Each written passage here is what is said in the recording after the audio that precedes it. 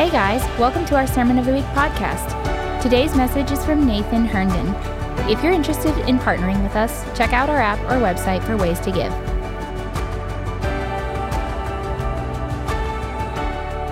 All right, guys, so you got your Bibles open to the book of Matthew, right? Let me just read this passage that we're going to be in, and then I'm going to backtrack here. But this is the story of Jesus being baptized. Let's back all the way up to Matthew chapter 3, starting with verse 13. It says, "Then Jesus came from Galilee to the Jordan to John," that's John the Baptist, "to be baptized by him. John would have prevented him, saying, 'I need to be baptized by you,'" which honestly, guys, I love that. That's not false humility. That's John saying, "I know who you are. You're the worthy one, not me." But John said, I need to be baptized by you, and do you come to me? Look at verse 15. "But Jesus answered him, 'Let it be so now, for thus it is fitting for us to fulfill all righteousness.' Then he consented." Look at verse 16. "And when Jesus was baptized, immediately he went up from the water, and behold, the heavens were opened to him, and he saw the Spirit of God descending like a dove and coming to rest on him." Man, that's important, especially after a Holy Spirit series, right? So listen to this. Was the Holy Spirit not in Jesus right now? I don't think so. This is the Holy Spirit coming on Jesus, anointing him as he starts his ministry. And then look at verse 17. "And behold, a voice from heaven said, 'This is my beloved Son, with whom I am well pleased.'" Now, we're talking about becoming a man, biblical masculinity. Why in the world would I read this passage? Wouldn't we read a passage about David's mighty men who knew how to kill thousands of people with a stick, right? And it's because we don't really understand what masculinity is or where it comes from in our culture.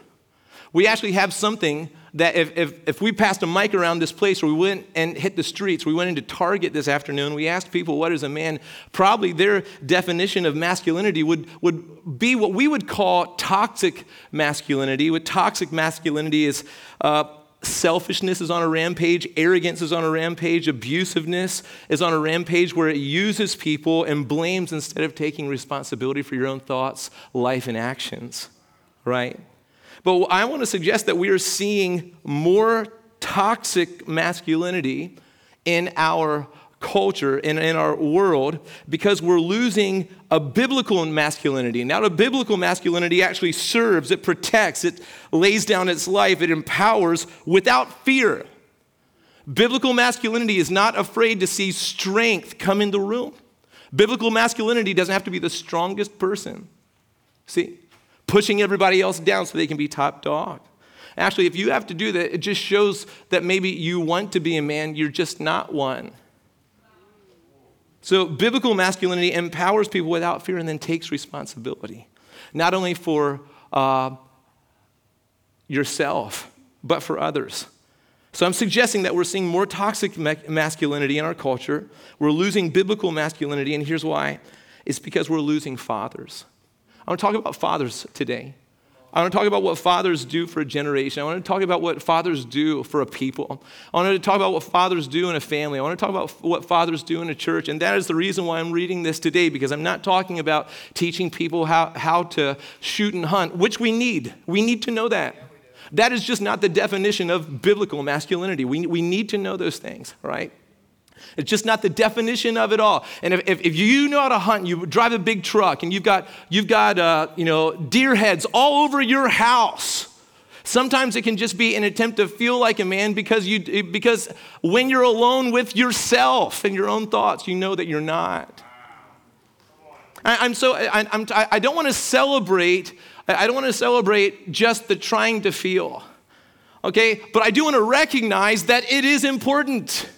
That men have a longing, a God-given, God DNA, hardwired into our hearts, have a longing to be the man that God has called them to be. And God has a dream for men, that men would actually be men that are in line with his heart. But if you see this passage here in Matthew chapter 3, you'll see that the most important thing, what starts off masculinity, is the father's voice over his son, or I would say over his daughter. That, not how to fight, not how to make money, not how to be successful, but son, daughter, here's how your dad feels about you. That is something that we have completely lost in our society. And as a result, what's happening is men that have the desire to be seen as men are running loose without ever hearing how their dads feel about them. Do you know that statistically speaking, over 50% of children come from a fatherless home? Over 50%. 1 out of every 2 kids had a father. And that statistic doesn't even speak to the reality that just because this one kid had a dad, that doesn't mean that the dad was engaged or even a real man, knowing how to make another man or another woman. All right? I heard a story, this true story, about it was about elephants in a park in South Africa. And what happened is there was a herd of juvenile male elephants that started attacking people, attacking tourists. And, safari, guides were taking people that paid top dollar down to see, leopards and whatever you look at in South Africa. But these juvenile male elephants were attacking the safari vehicles, destroying buildings, killing people, just weighing laced this whole park. And the people didn't know what to do. They were a protected species, but they thought maybe we need to put these things down. But somebody who actually knew elephants was reached out to, and this person said, this problem is easy to fix. You don't need to shoot them. You don't need to, starve them. You don't need to put up more walls. They'll just tear them down. They're elephants. Here's what happened is this elephant expert studied the situation and realized that these juveniles had grown up in seclusion with no fathers. And so they're trying to, this even in the animal kingdom, look at this, guys. These male juveniles are trying to become men, but they're trying to become men by hurting people. And so what they did is they introduced older male elephants. And in 5 seconds, the problem was fixed.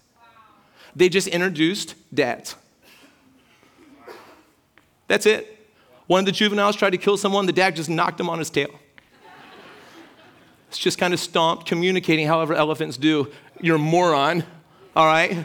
That is not how we in the elephant family act around here. And the juvenile fell in line because the dad showed up. Hey, dads, can I tell you what? It doesn't matter if your kids like you or not. You are raising up sons and daughters, and it needs to be done with intentionality.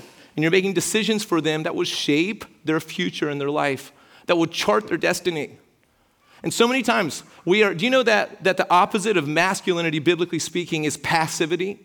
Do you know that? The opposite of masculinity is passivity. And many times, since we haven't heard the Father's voice over our lives and we don't know that we are the beloved sons, many times we are trying to get our kids to like us. And so we let them be people that hurt others. It's just really wrong, and it doesn't need to be this way. When dads show up, culture changes. When fathers show up, strength is inserted into a situation that at one time we thought, man, we're going to have to put these things down. But no, you don't need to put them down. It's just these are juveniles. They're not men yet. You know what you need? It's dads. It's dads. I heard a story about how gang violence was breaking out in a school. And so the administration of the school didn't know what to do, and so they were just clueless. The cops couldn't fix it. The gold stars wouldn't fix anything, And so what happened is one of the dads, seeing this, organized a whole band of brothers, 40 men, and they introduced themselves as fathers in the school, and everything changed like that. But the problem is this strength that fathers carry, this anointing from God that fathers carry, is actually being pushed down and not recognized as valuable in our culture, in our society, or in our world. Mostly because, in my opinion, we've seen toxic masculinity, which would be the juveniles on display with no fathers trying to be men, and we haven't actually seen what it looks like when the father raises up young men of consequence. So the problem is that this is the most fatherless generation in all of history. Okay? Do you know why girls think that they're kitty cats sometimes? Do you know why boys think that they're girls sometimes? Hello. It's because it's the most fatherless generation in all of history. You know, fathers bestow identity. And when you take fathers out of the picture, what happens is people are going to go after identity, but they're going to do it as a juvenile who they're going to determine it on their own. If you feel like a cat one day and you kind of enjoy licking your paw, and you start identifying as a cat and you don't have a father to come in and say, you're not a cat, you're a girl, all right? Then the culture is going to go south in a hurry, and it is. This is the most fatherless generation in all history. Fatherlessness in the past was due to war. Okay? So this is double fatherlessness that is producing a double orphan spirit on our watch. Because fatherlessness in the past was due to war. And at least if your dad didn't come home, you knew that he wasn't come home because he laid his life down for you and your country. Now what is happening is we have fatherlessness, but the dads are still alive. They've just rejected their sons and daughters. And we're experiencing double fatherlessness because many of the fathers are still alive, just not around. 54% of Americans come from a fatherless home. And so there is no, we can scream at the devil and we can do all these things. You know what the devil is doing is the devil is trying to take out dads. The devil is trying to tear down the home. The devil is trying to lie to families. All right? And I'm so tired of screaming at the fruit instead of taking care of the root. You know what I'm saying? And so as the church, God's calling us, Jesus modeled this. He said, I do what I hear, not my constituents doing.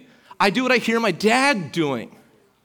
So he knew how he modeled it, what it was like to do life with his father. When you start, listen, in the natural, not even in the spiritual, the supernatural, but as a son or a daughter, when you start despising your father's voice or your mother's voice, you know the enemy is after your heart.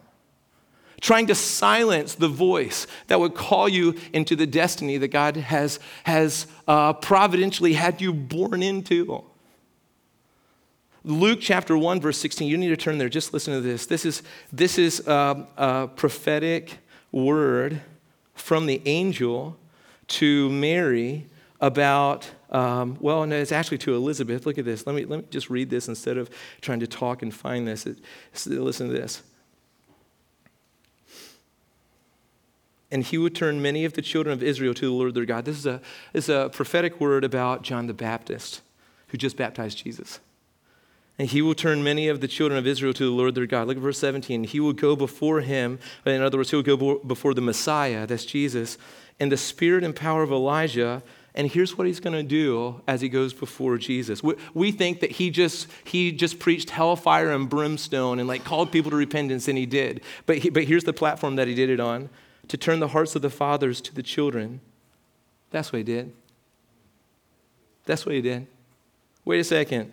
I thought he was like a voice in the wilderness. Yeah, he was. And his voice in the wilderness was calling dads to look at their sons.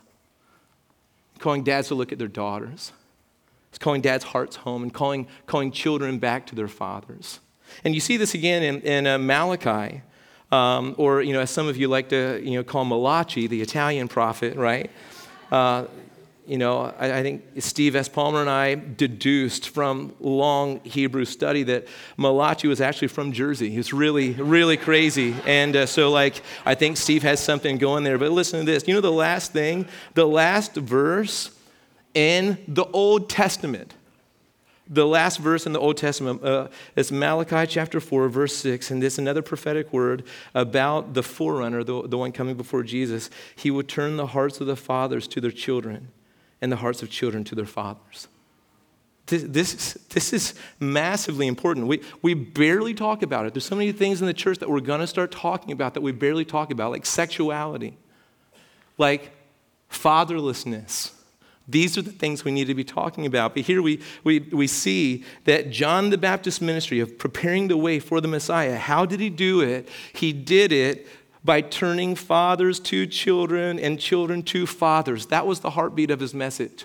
It wasn't repent, God hates you. It was God loves you so much that he's sending a forerunner than the Messiah to come after you. What would the older brother and the younger brother have been in Luke 15 without the dad? Do you know the dad actually was watching for the prodigal, and in the moment he saw a glimmer of him, ran to him, and the father also ran to the older brother, stuck in his ways and his religious heart, but he still comes out into the field to beg the father to party with him. It's the father's role is so massively important. We see in Proverbs chapter 17, verse 6, that grandchildren are the crown of the aged. See, this is valuing kids. Like arrows in the hands of a warrior are children in one's youth, the Bible says. Grandchildren are the crown of the aged. And listen to this, and the glory of children is their fathers. So the word glory here is, we know glory when it speaks to God, and here in a similar way, it's speaking about glory, but it's putting it on dads this time. So it's saying the beauty of children is their dads. I'm just asking this morning, what happens to the joy of a generation when their fathers aren't on the scene? And you start losing glory in a generation. What if we remove fathers from children? Listen, children are there is a God-sized thing going in our hearts where God wired us to have a father's voice speak to it. And if a father doesn't do that, a whole generation, guys, is going to answer the question on their own. And it'll be orphan over a whole generation. Many times, and this really gets me, many times our culture celebrates this kind of mindset by calling it a self-made man. Look at that guy. He's a self-made man. Yay! Stand up for the self-made man. But a self-made man is actually a curse. What a self-made man is, a man who had to figure out life on his own, somehow still became successful enough to be celebrated today. But a self-made man is actually a curse. This is what Christian experts are calling that a self-made man is an uninitiated man, an uncertain man, a partial man, a boy in a man's body that didn't have a father initiating him into biblical masculinity. Because the deep question of a man's soul has never been answered, and you just had to make it up by yourself. And this is where many of us find ourselves. Listen, guys, let your heart feel for a second. All right, even you guys had a good dad. No dad is perfect. And no father can ultimately initiate you into manhood except for the father, okay? And we all have wounds. We all have stuff going on. And many men find themselves with when it gets quiet and dark, and when you turn off the TV and get the phone out of your hands for maybe 5 minutes a day, if that, and when you stop trying to medicate your heart, you will find a deep ache for a father on the inside. A deep ache for a father's voice. You know that I have a master's degree. I did almost 8 years of biblical studies.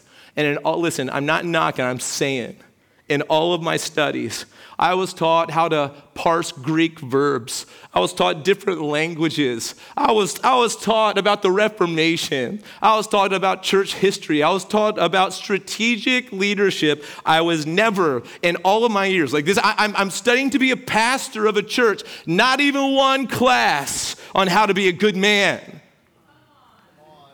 So you can study. It is because we don't understand. We don't understand that it's better to have a good dad that has been initiated into manhood with the root question in his heart answered than a good theologian that has right answers. How to study the Bible, listen, that's important, but I would rather have a good man that's modeling it. Never taught how to be a man. So some of this stuff, some of this message, and some of this series is coming from my own personal pain. I had a great dad. My dad kept taking me to Jesus, but do you know what it's like to be in the Brethren in Christ Church and go through divorce and infidelity and adultery? Do you know what that's like? Do you know what it's like to have multiple stepfathers, one of them that knocked your mom's teeth out in front of you?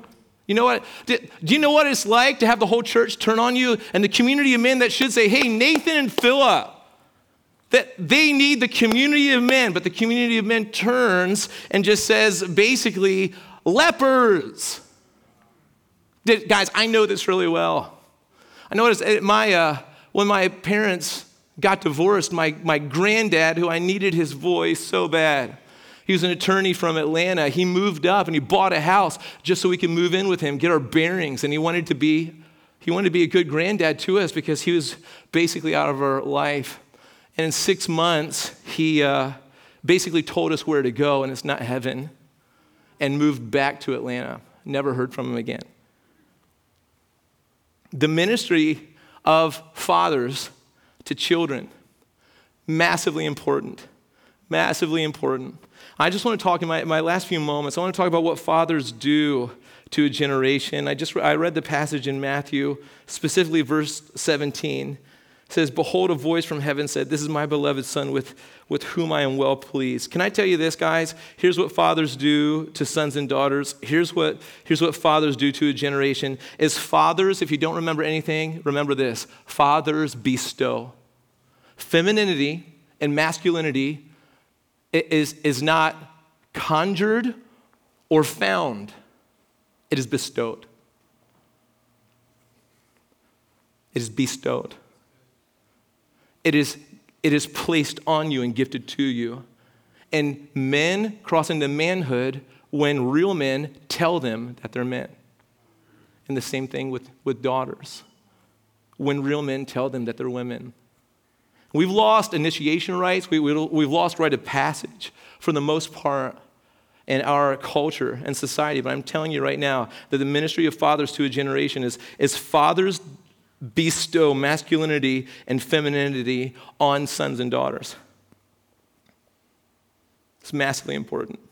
Masculine identity, feminine identity is bestowed by fathers. And if it's not bestowed, it will be sought out and defined on its own. Hear this? See, and this may sound alien to us. This may sound foreign to us. This may not even sound biblical to us because we've lost such touch with it. The problem is not that this is new revelation. This is an ancient door that we've lost the path to. This is all throughout Scripture. We don't even know how to read the Bible to see real men doing strong things and fighting for sons and daughters anymore. We see that, and we actually resist some of this stuff. I want to tell you this, that the ministry of fathers to a generation is a ministry of bestowing masculinity and femininity on sons and daughters. And what it looks like is this. It looks like belonging. Matthew 17, and behold, a voice from heaven said, if you have any doubt, this wasn't the voice of an angel. This wasn't the voice of Abraham or someone. This is the voice of the Father. A voice from heaven that said, this, speaking of Jesus, this is my beloved Son with whom I am well pleased. I want to point out one word here. This is my. Do you see this? Not by mistake. The Father speaks to the Son. That one's mine.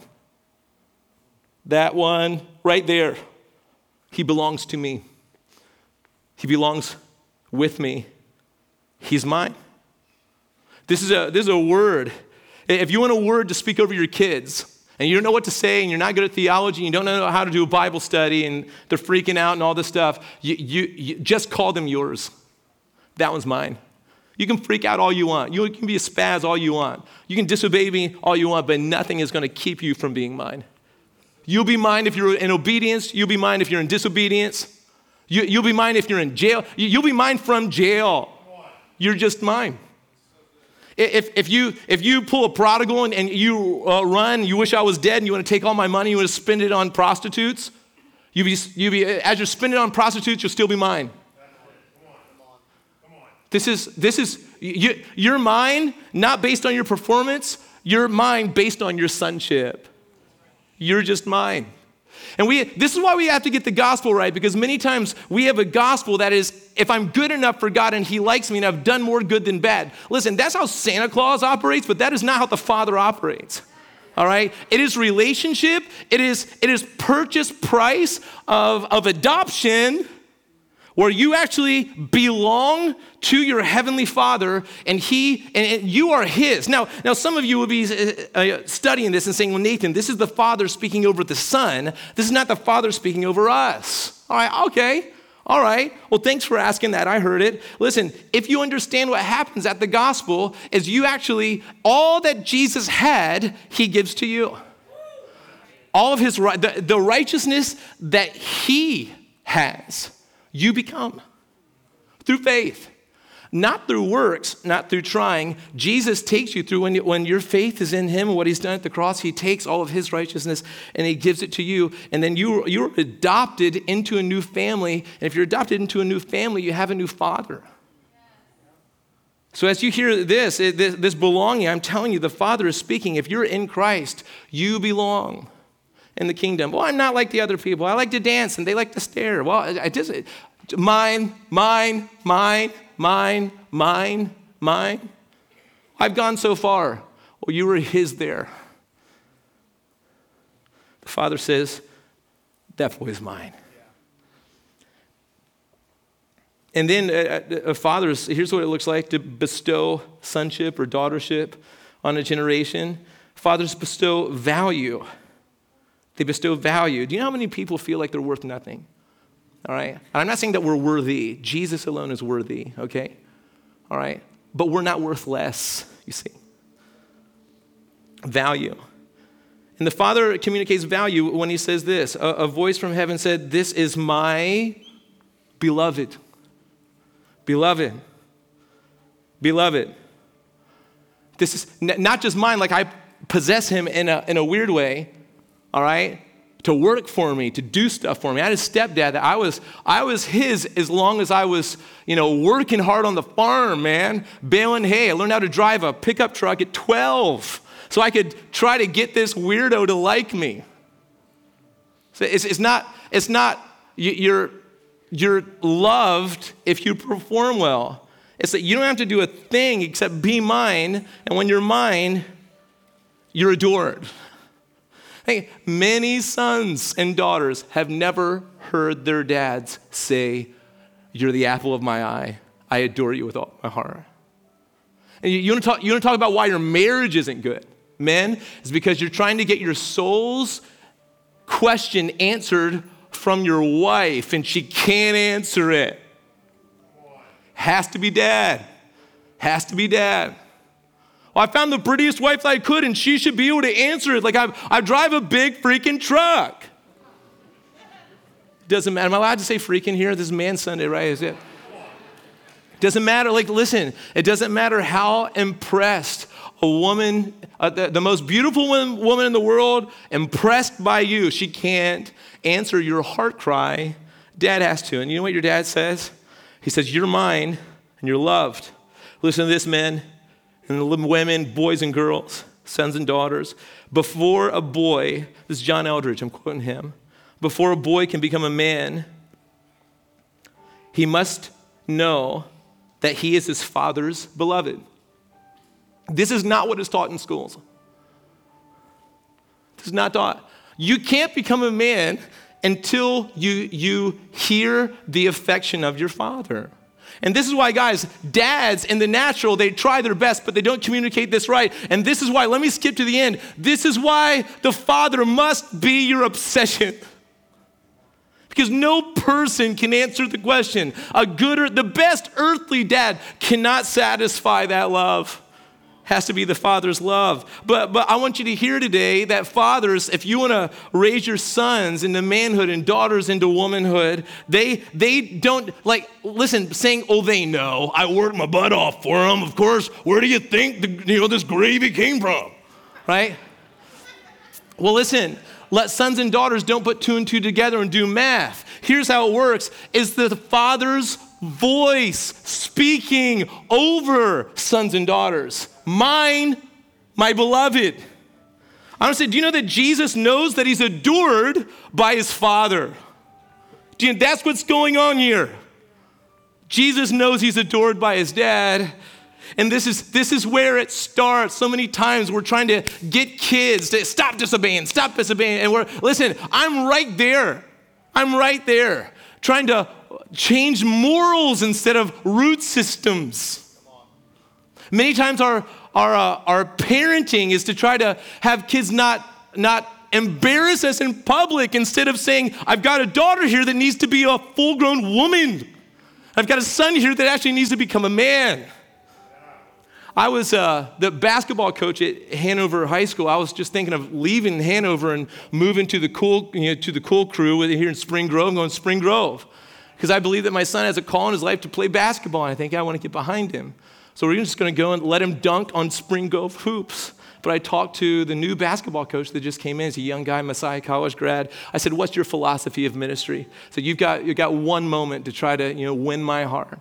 He goes, Mr. Herndon, he said, listen, he goes, I'm not the best basketball coach in the world. He goes, this is my first time coaching boys. He goes, but my main thing is I'm trying to help boys become men.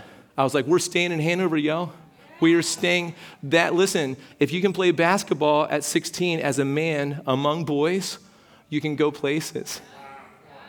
So before a boy can become a man, he must first know that he is his father's beloved, the apple of his eye. And then here's the last thing, and I've mentioned this multiple times, but I have to hit it again, is what bestowing masculinity looks like. It looks like belonging, it looks like value, but it also looks like identity. Notice that the Father says to Jesus, a voice from heaven said, this is my beloved Son. That is identity. It's the Father telling you who you are. This is in America. Americans have such a twisted view and version of freedom that they think they get to decide their own gender. I'm not saying this harshly, but it's got to be said. This is not biblical. The fathers tell you who you are. The Father's not asking the Son how he identifies. He's not like, hey, Jesus, I love you. You're mine. You're my beloved. What do you want to be? You want to be a boy or a girl? You want to be a cat or a penguin? I don't know, Father. I kind of feel like a giraffe. Okay, well, this is my beloved giraffe then. It's not how it is, guys. This is, that is a broken system producing fruit is what it is. Why would we feed it? The Father says, Jesus, you're my son. You're my son. Not asking how you identified. And we're losing identity. Listen, as you see, culturally speaking, we're losing identity as we're losing dads. As we're losing fathers, we're losing people, we're losing their identity. If a son feels like a girl, a father speaks identity. Hey, listen, I know you feel like a girl. Here's the thing, though, you're not. You can feel like a girl to your dying day, but you're my son. I'm well pleased with you. That's what dads do. A girl can come home licking her paws like a kitty cat, and a father can say, listen, my daughter, you're mine. You're my beloved, but you're not a cat, you're a girl. This is what dads do. Do you know what happens to girls that think that they're cats in the school system? They get jacked up. Teachers weren't supposed to raise our kids. They can't. Fathers speak identity. And it's interesting in Matthew chapter 13, when the very next thing after Jesus is baptized, as he is initiated, as he's empowered by the Holy Spirit, as he's just heard his Father's voice, you are mine, you're my beloved, you're my son. With you I am well pleased. I'm not ashamed of you. I'm well pleased with who you are. Do you know the very thing that happens next is he goes into 40 days of testing. And do you know what the testing looked like right after this from the enemy? If you are the Son of God, turn these stones into bread. If you are, it's an assault on identity. It's an assault on the truth that was just spoken over the Son. If you are the Son, then it's a challenge. It's challenging God ordained identity. And listen, I'm telling you, dads, do you know what you do? You know, the best thing that you can do is you speak identity, you speak belonging, you speak value, you speak mine, loved, and you do it till your dying day, and you raise up a generation of people that heard their father's voice. In the heart of a young boy, a boy is crying out, do I have what it takes?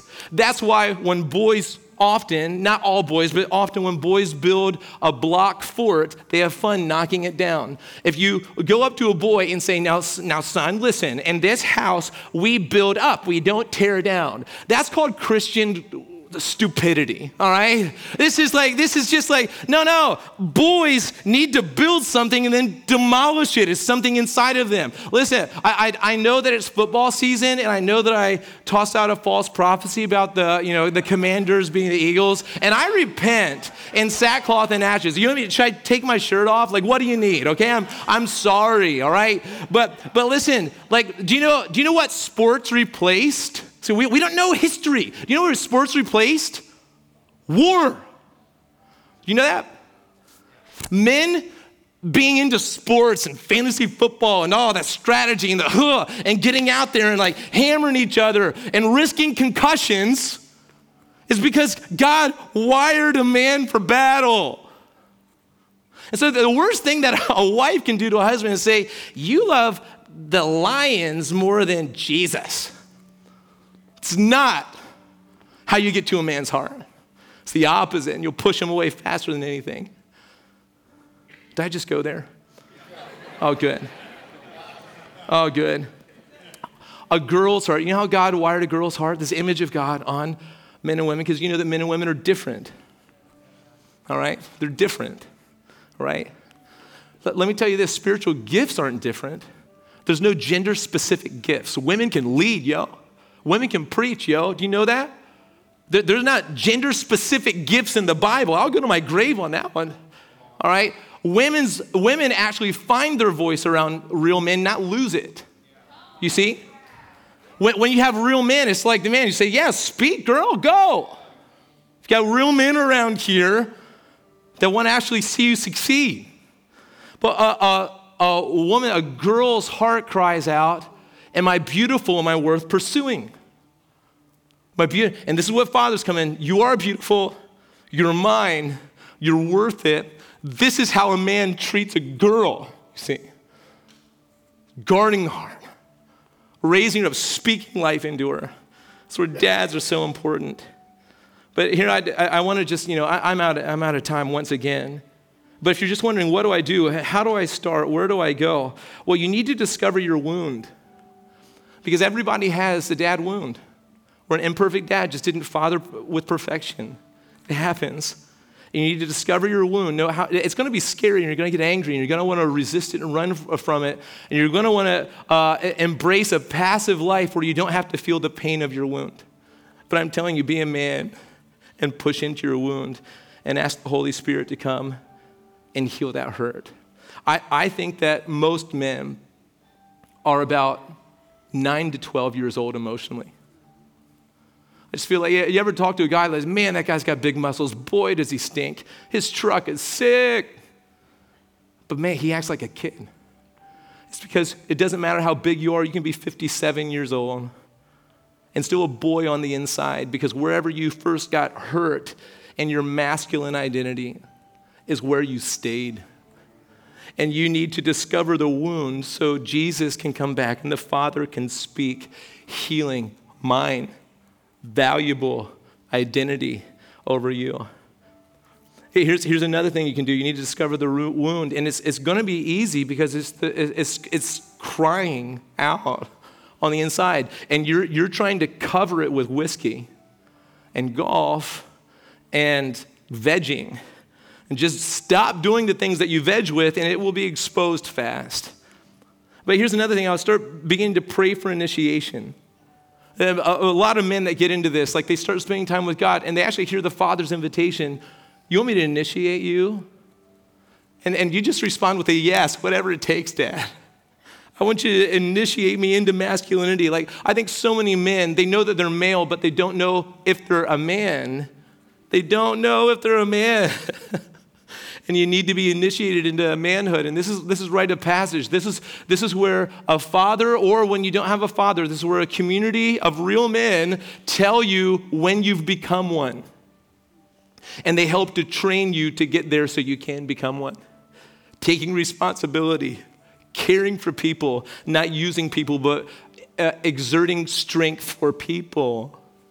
and it takes intentionality, and it's a journey, but it takes a man to do it. I remember when a light went off for me. I was 27 years old, just about to start Providence. I was a youth pastor at the time, and I was struggling with this, guys. I was like, you know how I felt? I felt gifted, but not wanted. But I'm a pretty gifted guy. At 21 years old, I could get in front of people and preach a sermon. I could lead worship with, I don't know. I could do a lot of stuff. I was wanted and played tug of war for because from men who wanted to use me. And I remember I was serving at this church and then that church and seeing all kinds of great stuff happening. But an electrician named Dave Ehrman hired me on the side because I wasn't making enough money to provide for my growing family as a youth pastor. And so I needed a side job. And so I started running electric for one guy. But when I started running electric for Dave Ehrman, who I think lives in Spring Grove, I don't know where he is anymore.